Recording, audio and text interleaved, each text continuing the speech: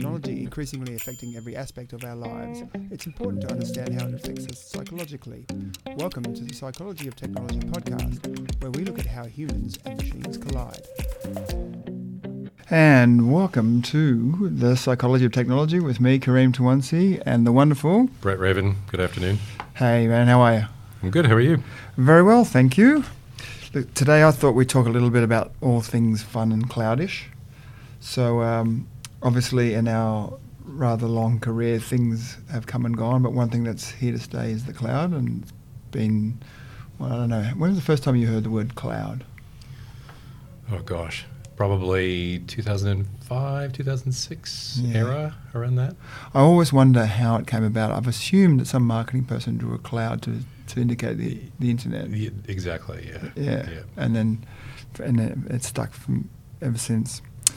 So anyway, on the topic of the cloud, there's a number of things that people need to think about when transitioning to the cloud. And today I just wanted to talk about making sure that you choose the right cloud provider. So for people who are in the throes of digital transformation and migrating to the cloud, there's a lot of decisions to be thinking about, not least of which is which cloud provider to go with.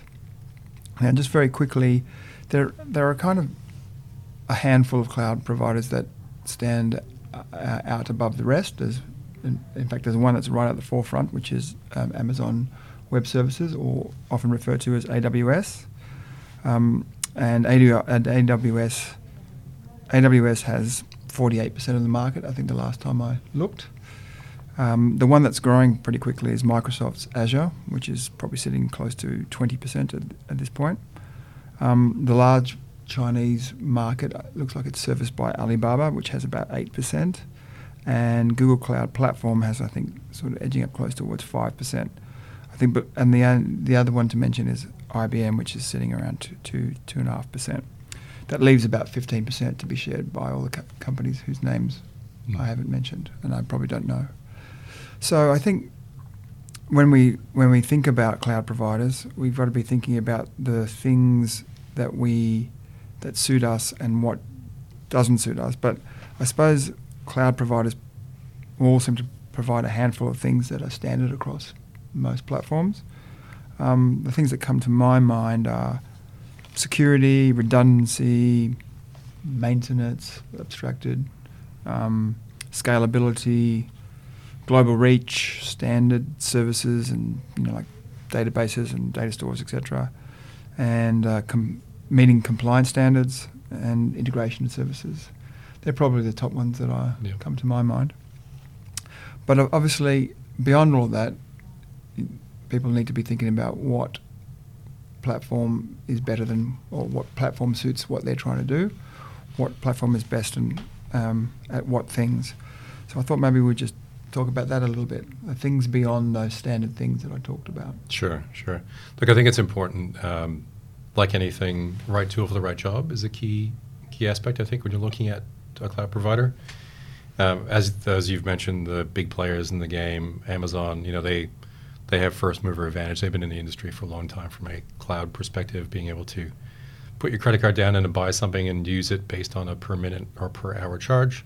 They kind of defined the business model around that, which has been really interesting. In fact, AWS really came from a white paper that was written by an individual, I forget his name off the top of my head, but he worked for Amazon proper and found that they were buying and building data centers that had a lot of extra capacity within it to cater for all the ups and downs of seasonal shifts in demand. But it was just sitting there otherwise largely unutilized. So he put a program together, a white paper. It went all the way to the top, resonated as an interesting business case, and that's how the whole business got started. So, wow. So it's interesting. It's a good backstory, good origin story, I think, for that. And along the way, one of the things I've learned about Amazon is they actually actively try and save customers money. So rather than increasing prices, they tend to decrease prices, and they provide you with account managers, and their job is kind of to reduce your costs, in effect. Really? Which is quite an unusual way to run a business, I would say. But it has built an interesting set of alliances and interest from companies who feel like they're being treated really well.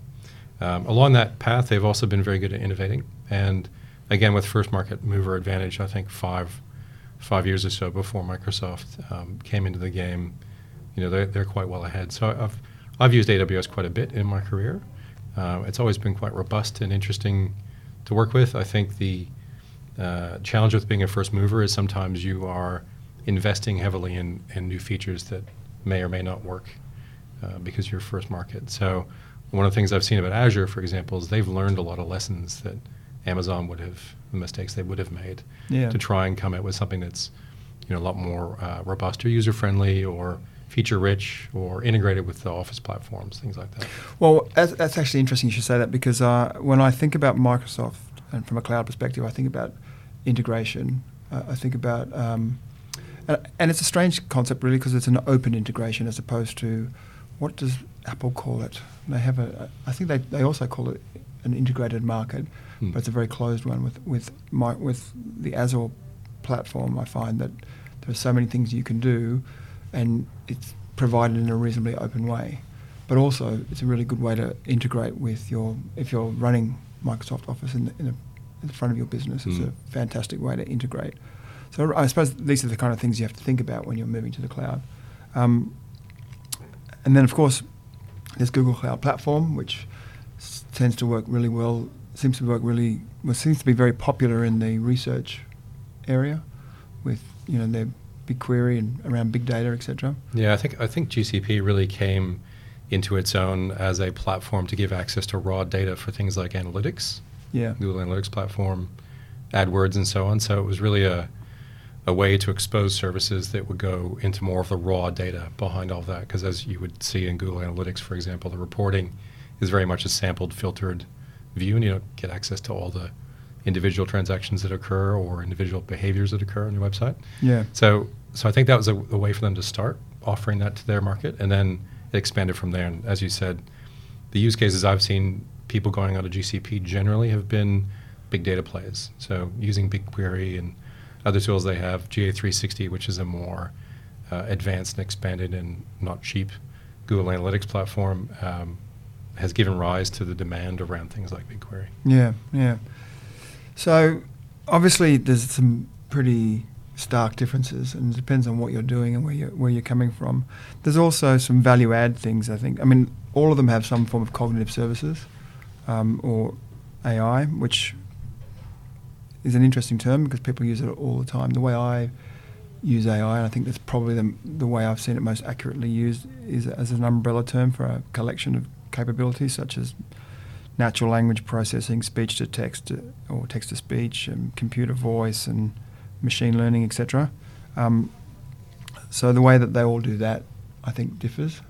So I think one of the things we probably need to talk about, though, is if you're going to move to a cloud environment, are you moving to infrastructure as a service or platform as a service? Because each one has its strengths and weaknesses. Yeah, look, I think organizations, that's the first sanity check they need to go through. Are we taking what we have existing in our on-premise environment and copying it, replicating it into a provider, or are we going to take a chance to reinvent some of that? And then the conversation, I think, changes, so the boxes that you would tick would change as well. So if it's just a lift and shift, which is generally the most cost-effective, ideal process, then the questions you're asking the provider are going to be different than if you're investing heavily in what I call the fabric, or the platform fabric of these providers. So will you take advantage of and write code against integration tools they have, or AI, or data platforms that are specific to that platform, which creates a stickiness, which is nice for the cloud providers to have, but sometimes, as CIO, CTOs, having that ability to port between providers is really important. Yeah. Not always. If you're going to bet the farm on a multi-billion-dollar company like Amazon or Google or Microsoft Azure, then maybe you're in it for the long haul and you can take advantage of those platform capabilities. But sometimes you just want to be able to move around. So in short, what I think you're saying is, on the one hand, you'd have portability. On the other hand, you have, if you like, speed for development, because you've got a lot of the services already built in for you. Yeah, you're right. I think in some cases, if you were starting, let's say you were rebuilding a system or you're starting from scratch, the features that these cloud providers can provide can definitely accelerate you getting to an end game, especially with some pretty cutting-edge technology, which you wouldn't necessarily have access to in your legacy platforms. So moving to something that is more out-of-the-box rich, capable, and scales ultimately off the back of a credit card based on your usage, I think is a really interesting, I keep saying the word interesting, is a really powerful way to move forward from a tech perspective. Right, okay. Well, on that note, we're going to wrap up this episode. Once again, it's been fun, and I'll see you on the other side. Thanks, Craig.